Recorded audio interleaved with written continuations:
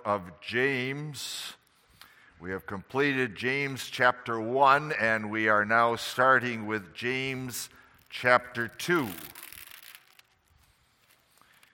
And we'll be reading the first 13 verses of the chapter.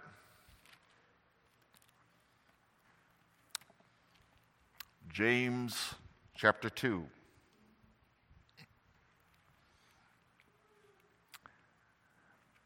My brethren, have not the faith of our Lord Jesus Christ, the Lord of glory, with respect of persons. For if there come unto your assembly a man with a gold ring in goodly apparel, and there come in also a poor man in a vile raiment, and ye have respect to him that weareth the gay clothing, and say to him, Sit thou here in a good place, and say to the poor, Stand thou there, or sit here under my footstool. Are ye not then partial in yourselves, and are become judges of evil thoughts? Hearken, my beloved brethren, hath not God chosen the poor of this world, rich in faith, and heirs of the kingdom, which he hath promised to them that love him? But ye have despised the poor. Do not rich men oppress you and draw you before judgment seats? Do not they blaspheme that worthy name by which ye are called? If ye fulfill the royal law according to the Scripture, Thou shalt love thy neighbor as thyself, ye do well. But if ye respect to persons, ye commit sin, and are convinced of the law as transgressors. For whosoever shall keep the whole law and yet offend in one point, he is guilty of all. For he that said, Do not commit adultery, said also, Do not kill. Now if thou commit no adultery, yet if thou kill, thou art become a transgressor of the law. And now our text, verses 12 and 13. So speak ye, and so do, as they that shall be judged by the law of liberty. For he shall have judgment without mercy that hath shown no mercy. And mercy rejoiceth against judgment. Those two verses are our text this evening. Beloved in our Lord Jesus, our text talks about judgment. Are you ready for the judgment day? Are you ready to stand before your Lord, your God, who created the heavens and the earth, and who sent Jesus Christ down to earth in his mercy for us? Are you ready for the judgment day? It is coming soon. For Jesus said, didn't he? Behold, I come quickly. And we see that in the events around us, don't we? If I think of the number of tornadoes and floods, famines in other places, we can hear the footsteps of Jesus coming in judgment against this sinful world. So what does the judgment day have to do with the passage that we're looking at here, James chapter 2? And the answer is everything. James writes that we have to be doers of the word, not only hearers. That is, we have to receive the implanted word with meekness. We sit now as disciples at Jesus' feet as he instructs us about our life. And here in James, he tells us that only those who are doers of the word will enter into the kingdom of God. All people will be judged according to their works. In James chapter 2, the apostle lays down specific injunctions for us. Especially now, this whole first part of the chapter is about partiality. How do we treat one another in the church?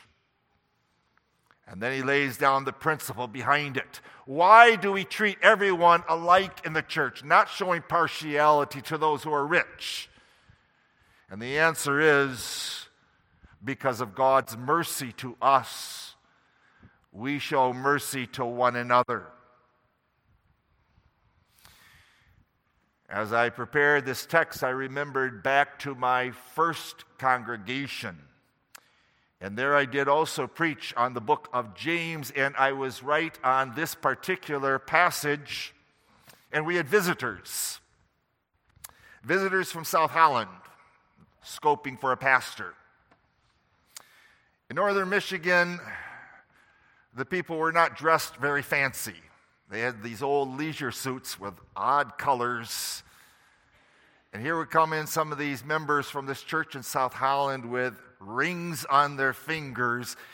And right away, when I saw them in the congregation, I thought of this particular passage that I would be preaching on that night.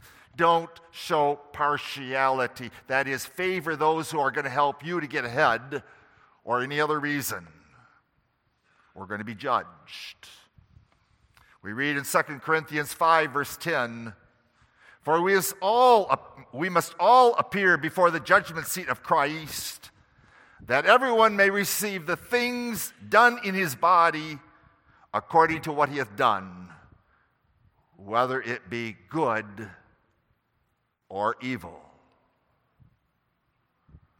Revelation 22, verses 12 and 13. Jesus says, "Behold, I come quickly, and my reward is with me to give to every man according to his work shall be. I am Alpha and Omega, the beginning and the end, the first and the last. Blessed are they that do his commandments." Doers of the word, defined here by the law of liberty. Judged by the law of liberty. Notice first point, what is this law of liberty? What does it mean? Second of all, what does it mean that we are judged by that law? And then thirdly, observations and injunctions that flow from it. So we read in our passage here,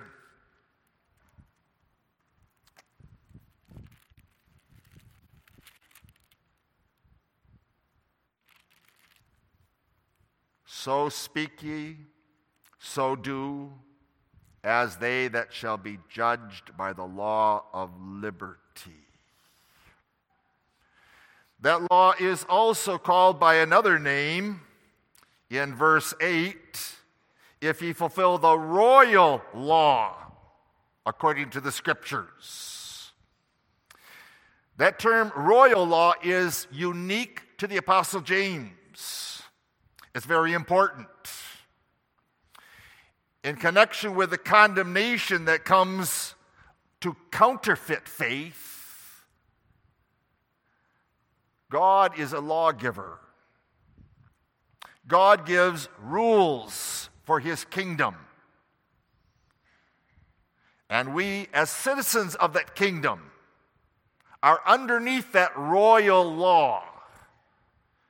And we are called to carry out that royal law in gratitude for our great salvation. So how are we to act as his creatures, citizens of his kingdom? And the answer is, we have to seek his glory. And we do it through the work of Christ Jesus. The law of liberty, notice it is the law, the moral law, that which you and I hear every Sunday morning, the Ten Commandments. And that is the law that is written on the consciences of all men and women and children. The Ten Commandments are a summary of all that God commands of us in his word. And the heart of that law is love me. Love me and show that love for me by loving your neighbor that is around you. And so it's not arbitrary whether we want to obey or not. God says, keep my commandments. Jesus says, if you love me, keep my commandments.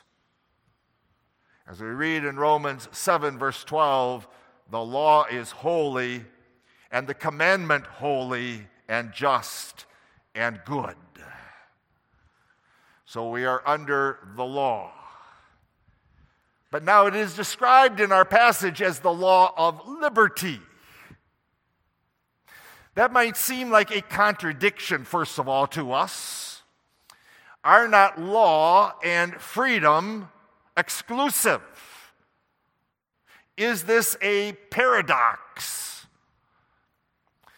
When, as a missionary, I went down to Florida, and in one of the worship services down there, I read the law. There was a man irate. He says, we're free of the law. Don't give me the law. Don't read the law. I'm not under the law. Yet our passage talks about the law of liberty. And so what we need to do right away when we look at that phrase is recognize and distinguish between Christian freedom and licentiousness. Christian freedom versus licentiousness. What is licentiousness? When I do whatever I please, when I carry out the desires and the actions of my sinful flesh, that is licentiousness. I believe that no one can tell me what to do. I'm going to do what I please. And what that means is I carry out the actions of my sinful man. I listen to Satan and I listen to the world and its pleasures and the way it carries out its life, and I says, I want to be like that. Christian freedom does not mean that we are free from the law, but it means we're free from the curse of the law. You see, this law of liberty is the revelation of the will of God for his redeemed children. When God took his people out of Egypt, the law was given to them not in order to be saved out of Egypt, but rather because they were set free from Egypt. Therefore, the Lord gives them the law. This is now how you're going to show your thankfulness to me. You're going to live for me as you wander in the wilderness and when you come to the promised land. In James 1, verse 25, it is called the perfect law of liberty. The word perfect means completed. It's complete. You see, in the Old Testament, that law was not complete. Then it was only a schoolmaster warning about sin, pointing to our need for a Savior. But now the law is complete. In what way? It's complete because it was completely fulfilled in the person of Jesus Christ and in the work of Jesus Christ. The law has reached its purpose. Christ, precious righteousness, all of his life long, even unto death, yea, the death of the cross. And that righteousness is given to us. The law of liberty is the word of Jesus, which proclaims the glad news of freedom to God's elect. You remember that passage, don't you, that Jesus opened up when he was in the synagogue of Nazareth? The book was opened to Isaiah chapter 61. And Jesus said, "The Spirit of the Lord God is upon me, because the Lord hath anointed me to preach good tidings unto the meek. He has sent me to bind up the brokenhearted, to proclaim liberty to the captives, and the opening of the prison to them that are bound. Jesus Christ. Jesus Christ proclaims liberty to the captives. Do you know that as belonging to you? When those folks in Nazareth heard this man that came from their town, they plugged their ears. They didn't want to hear it. They said, "We're not captives. We're not bound. Who are you talking about? Just show us some miracles." They did not know their captivity to sin, the prison of that sinful nature, that Jesus came into this world in order to set us free from that bondage to sin and to Satan. Freedom from condemnation. It's freedom from the guilt of sin that weighs down upon us. And it's freedom from the sentence of death. Boys and girls, you'll remember when Israel came into the land of Canaan, they divided into two camps on two different mountains. And from the one mountain, the Levites would proclaim the blessings of the law. And on the other mountain, they would proclaim the curses of the law. And the people said, "Yea, we fall underneath that." And the only way they could do that is because of the blood theology. There would come a Savior who would carry out that law perfectly in their place for them. Freedom. Freedom not only from the sin and the guilt of it, but also the freedom from bondage and corruption, or what we call pollution of sin. The law for the carnal person entices them instead to sin. We read in Romans chapter 7, verses 7 and 8, "What shall we say then? Is the law sin? God forbid. Nay, I had not known sin but by the law, for I had not known lust except the law had said, 'Thou shalt not covet.' But sin, taking occasion by the commandment, wrought in me all manner of concupiscence, for without the law sin was dead." The blessings of the law, but also the curses of the law.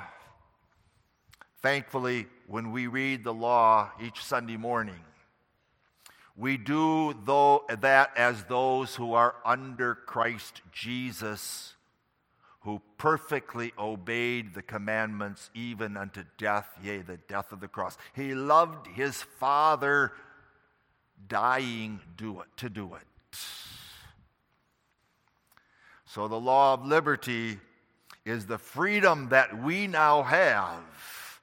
Freedom to love God, freedom to love our neighbor, to live in the Spirit rather than walking in the works of the flesh.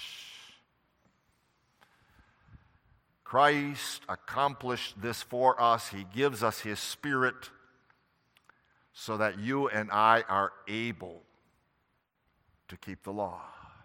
And we must keep the law. Christ.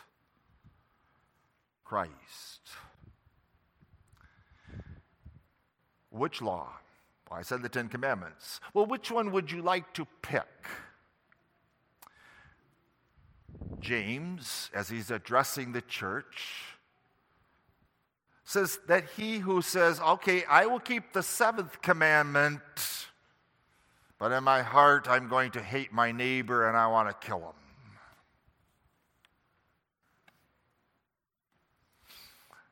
I read a letter from a person in the past week sent to me. They want to attend a church, but they got some family in the church that can't stand them. And she was told, "You probably shouldn't come to this church then." My argument would be not with the advice given, but it is deal with the hatred. Deal with the bitterness that you can't have someone else in the church who wants to hear the word of God, a redeemed sinner along with you and me.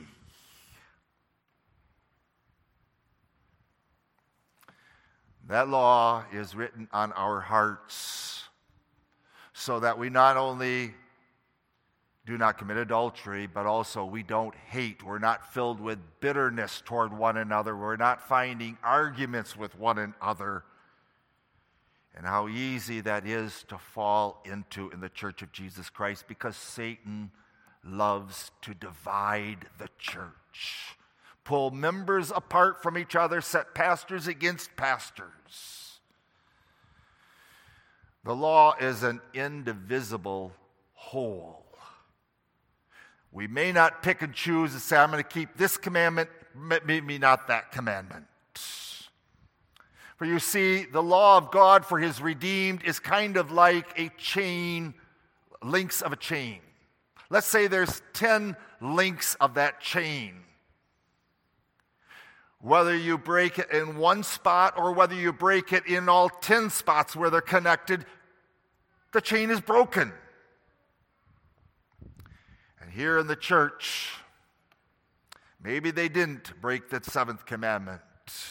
And maybe they didn't break the 9th commandment. And maybe they weren't coveting.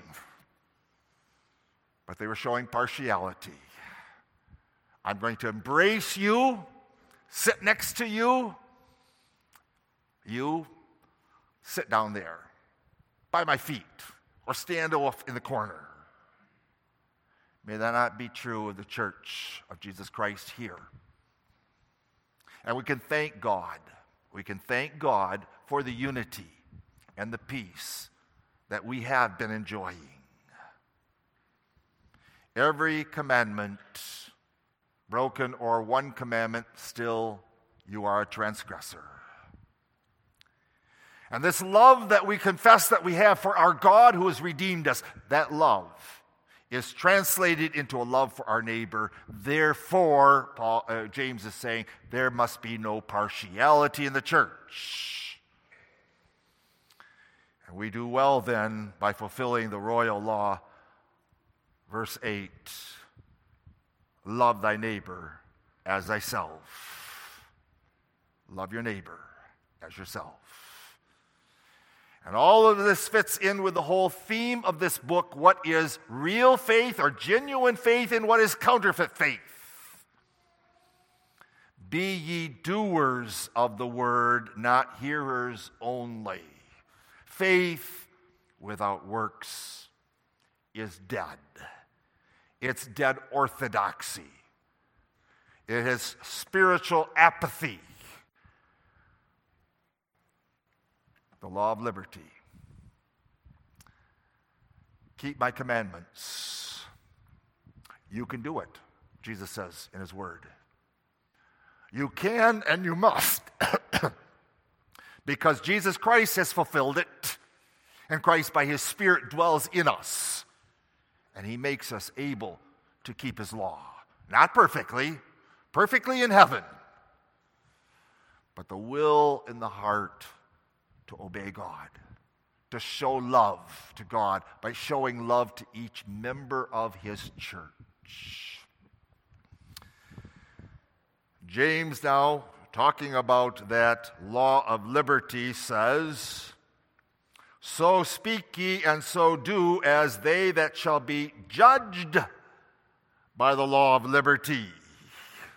Where there is law, there is judgment.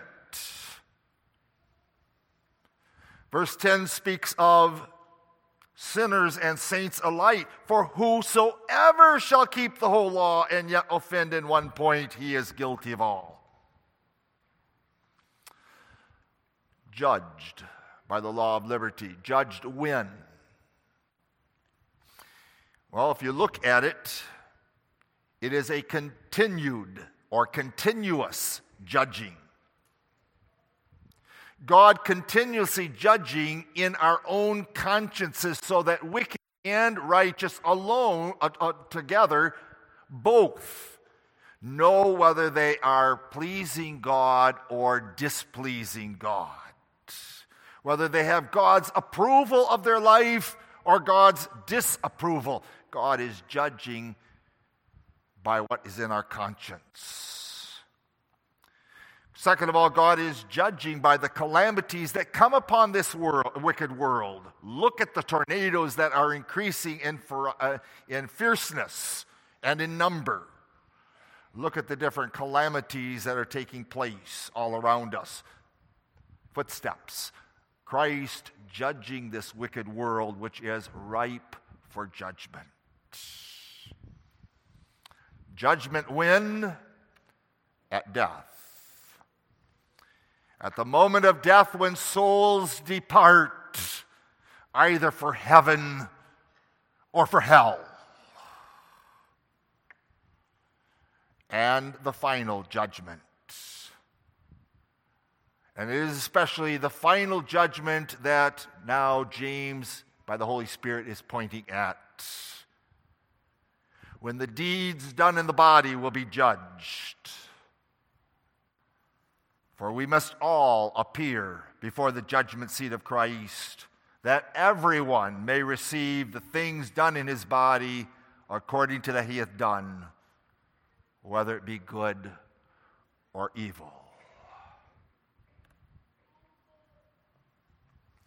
Cursed is everyone that continueth not in all things that are written in the book of the law to do them. We read in Galatians 3, verse 10. Beloved, God has redeemed us from the curse of the law, and he did it by becoming a curse for us. Galatians 3, verse 13. Christ took that curse in our place.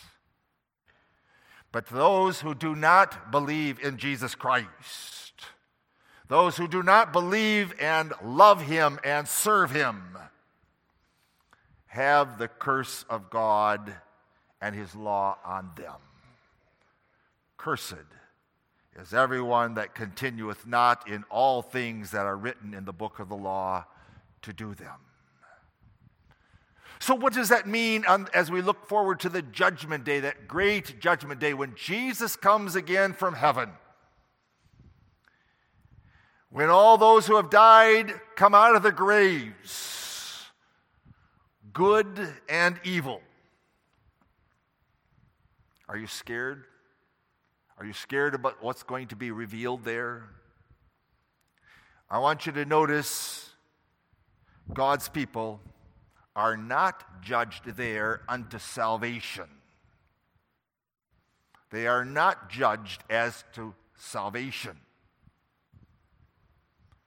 There are those who look at our text as a freedom from the covenant of works that they want to talk about.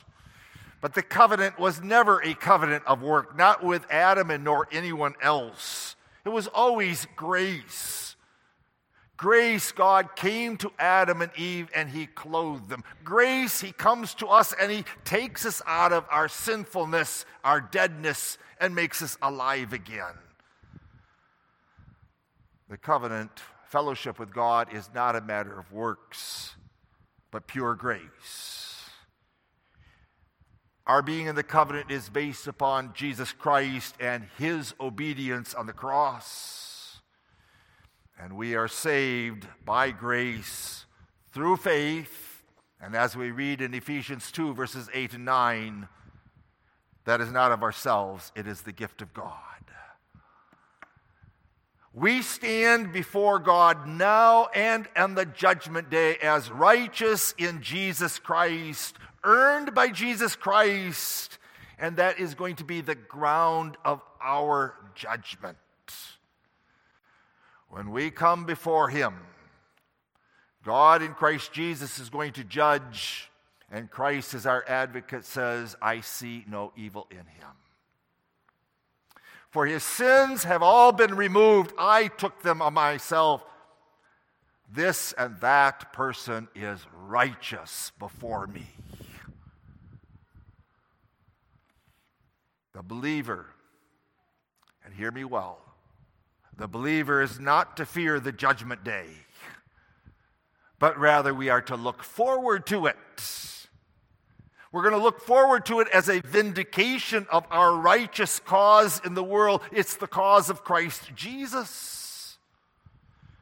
The salvation of God's people is secure.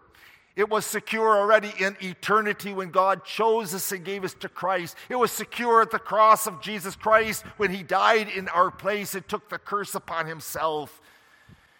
And it is secure in our own knowledge and experience by the Holy Spirit. In the Ordo Salutis, you Essentials catechumens will remember that's the work of the Holy Spirit. We are regenerated by the Spirit. We are called out of darkness by the Spirit. Faith is given to us and worked in us and strengthened in us.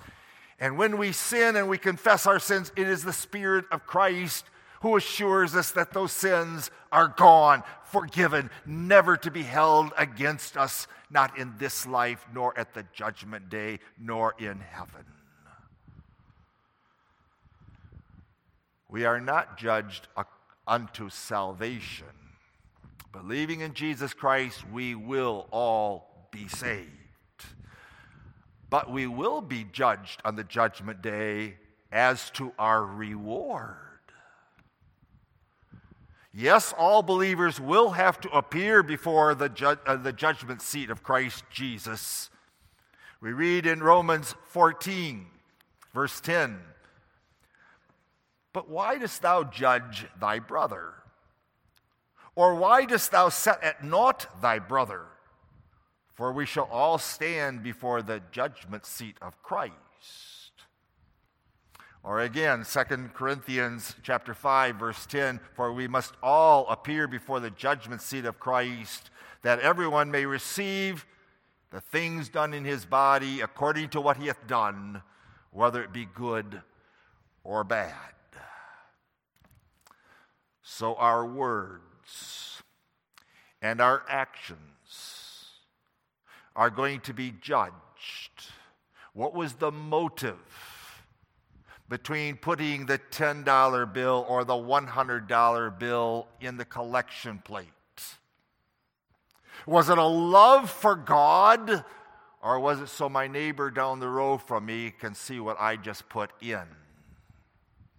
The prayers that I utter in the home or in the office or in the Bible study, is a sincere prayer directed up to the throne of grace, or are we heaping up phrases like the Pharisees so that they say, "Wow, that man can pray"? Or when we sing our songs, and I could go through all the list, couldn't I? Our good works are going to be examined as to the motive behind it. Was it just a show, or were those works performed out of a love for God and a love for my neighbor? Not only their intent or their motive, but also according to our ability. For you'll remember, boys and girls, that story about Jesus is watching this elderly lady, very poor. And she comes and she puts her 2 pennies in the offering plate. How does she compare compared to the man who comes in and has rich clothing and puts in a handful of money? How do we give? Do we give willingly or stingingly? Reluctantly? "Oh, here it is, Lord. I know it's the budget I got to pay, but I hate handing it out." Jesus said that woman who gave her 2 little mites gave far more. She gave all that she had for the Lord. Our works, our motive, our intent, and our ability. For every work is going to be tried. 1 Corinthians chapter 3, verses 13 and following. "Every man's work shall be made manifest, for the day shall declare it, because it shall be revealed by fire. And the fire will try every man's work of what sort it is. If any man's work abide which he has built thereupon, he shall receive a reward. If any man's work shall be burned, he will suffer loss, but he himself shall be saved, yet so as by fire. Salvation by grace does not make us careless. Salvation by grace makes us thankful. It fills our heart with love for God, grateful for what he has done, grateful for what he's going to do. And what a beautiful encouragement we have here in this passage. We're going to be judged according to our works as to rewards. You see, God gives us encouragement just as you parents maybe give your children encouragement at times. You want them to do something around the house, or maybe they even ask you, "What you going to pay me?" Shame on you boys and girls if you say that. They feed you, they dress you, they put you to Christian school, they love you. But sometimes you give after a week maybe a little earning money, a little spending money as a reward. That's exactly what Christ Jesus by his Spirit is doing here in this word. We are going to be judged according to our works, in that the reward that he's going to give us in heaven. What reward will you have? Will I have? You see, there are different levels in heaven and there are different levels in hell. And we will be rewarded according to what we do. And to those who have been given much, much is going to be required. Think of how much has been given to us as members of this church. You and I who have been given the Reformed faith, that we're saved by grace, that God has this wonderful relationship with us of friendship and fellowship. How grateful are we? What are you? What am I doing with my life? With my material goods? With my talents? With my time? It's all going to be sorted out. Motive, intent, and ability, and action. What an encouragement to obedience. You and I who have received so much from our Lord Jesus Christ. And here is the incentive laid before us. The more that we do in love for Christ Jesus, the more will be our treasures in heaven. Think of the parable of the different servants. There were 2 servants that went out and they doubled what the owner had entrusted to them. And what was their reward? They were given more wealth to take care of for the master.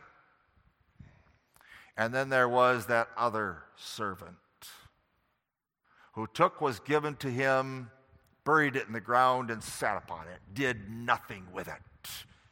And what he had was taken away from him. What has all been given to you and to me? What are we doing with it? There's going to be levels in heaven. Those who have done much for Christ Jesus in this life are going to be given much more to do for him in the new heavens and the new earth. But there's also levels in hell. Those who have received much are responsible for much. And if we bury the gospel, if we bury our time and our talents and our possessions, rather than giving and seeking the kingdom, our judgment will be the heavier. We are able, beloved, we are able and we must do good works.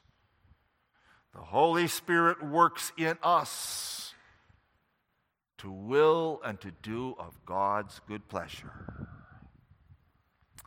Notice me Thirdly, then, some observations and injunctions that flow from that.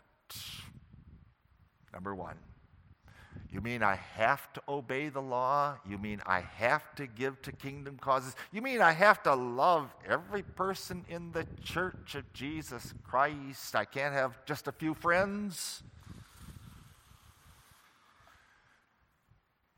To the believer, the law is a law of liberty. We've been freed from our sins, freed from the guilt of sin, but also freed from the pollution of sin. We're no longer chained to sin. We've been set free. Whereas to the unbeliever, God's law is a law of bondage and death. We serve our God without fear, without slavish fear. The law is not a harsh and impossible taskmaster for us. In the Old Testament, yes, who could keep the law? No one could. But Jesus came. He kept the law for us, in our place. And his righteousness is given to us. And therefore, we delight in the law. We delight in the law because it's mixed with the gospel.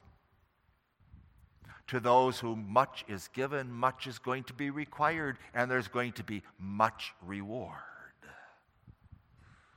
We shall be judged by that law at the last day. Yes, the books are going to be opened. That is, our consciences are going to be opened. And our works are going to be displayed.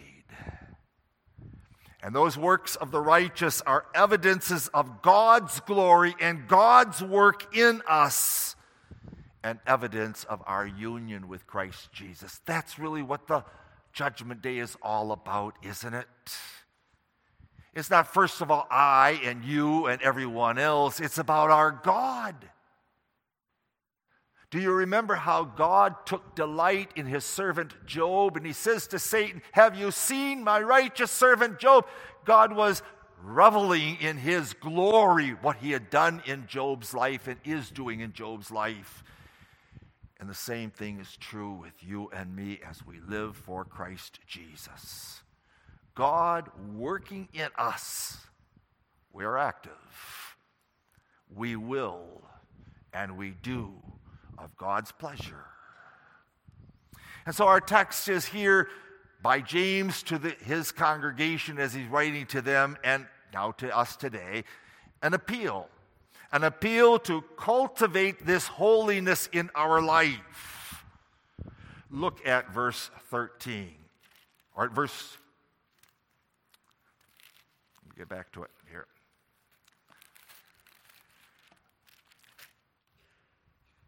Verse 12, cultivate holiness. So speak ye, and so do, as they that shall be judged by the law of liberty. What warnings are there? May our religion not be some dead orthodoxy. May it not lack spirituality. As we have been redeemed in Christ and we are filled with his Spirit, so speak, so act. And we get to James chapter 3 especially, then we're going to see the evils of the tongue. So speak as those who are redeemed and indwelt by the Spirit. Or Matthew chapter 12, verse 36, but I say unto you that every idle word which men shall speak, they shall give an account thereof in the day of judgment. Idle words, bad jokes, whether sexual or really blasphemy of Christ, we're going to give an account. What a warning. So do. In other words, our actions have to be consistent with the confession of our lips. I'm not my own, but I belong to Jesus Christ. For as we read in the Scriptures, it's not everyone who says, Lord, Lord, that's going to be accepted into heaven. There will be many whom the Lord will say, I never knew you. Depart from me. So speak ye, so do, as they that shall be judged by the law of liberty. For he shall have judgment without mercy that hath shown no mercy. Let's stop there.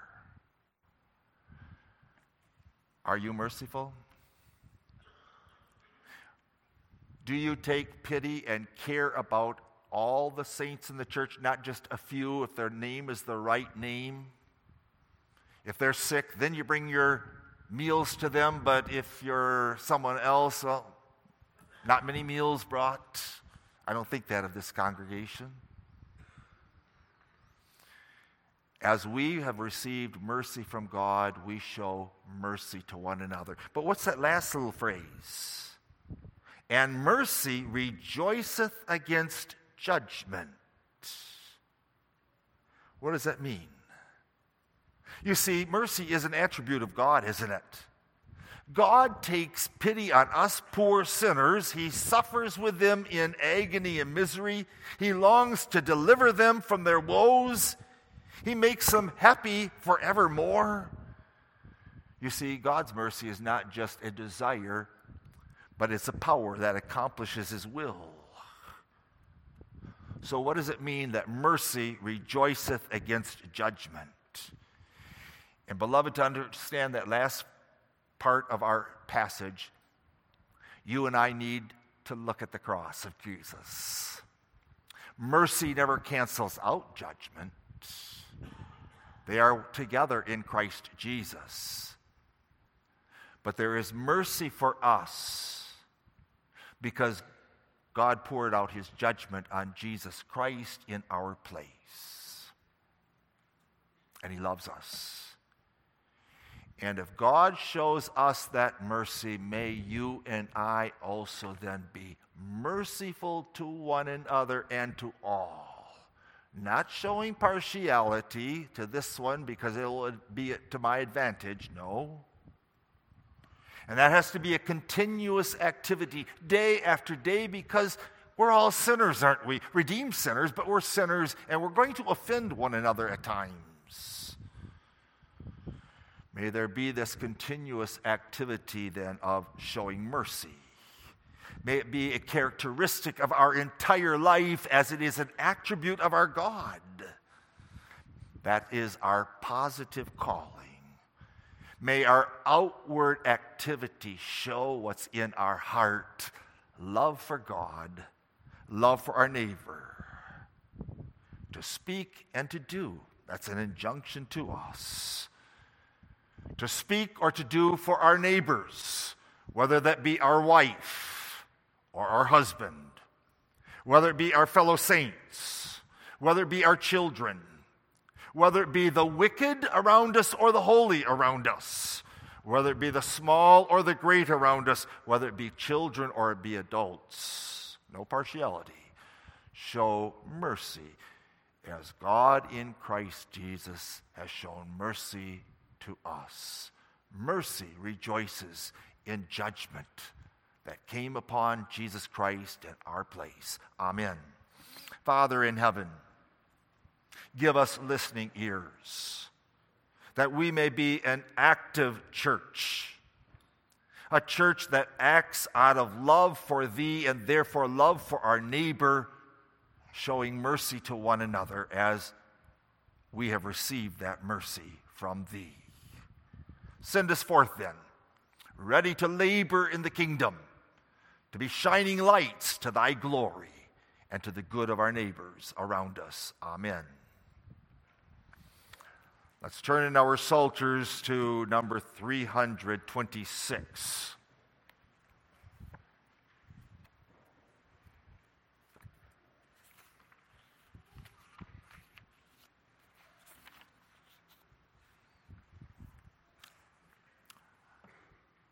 Look especially at stanza 3. Here's our text. And I will walk at liberty, because Thy truth I seek. thy truth before the kings of the earth. With boldness I will speak. Let's sing all four stanzas of 326.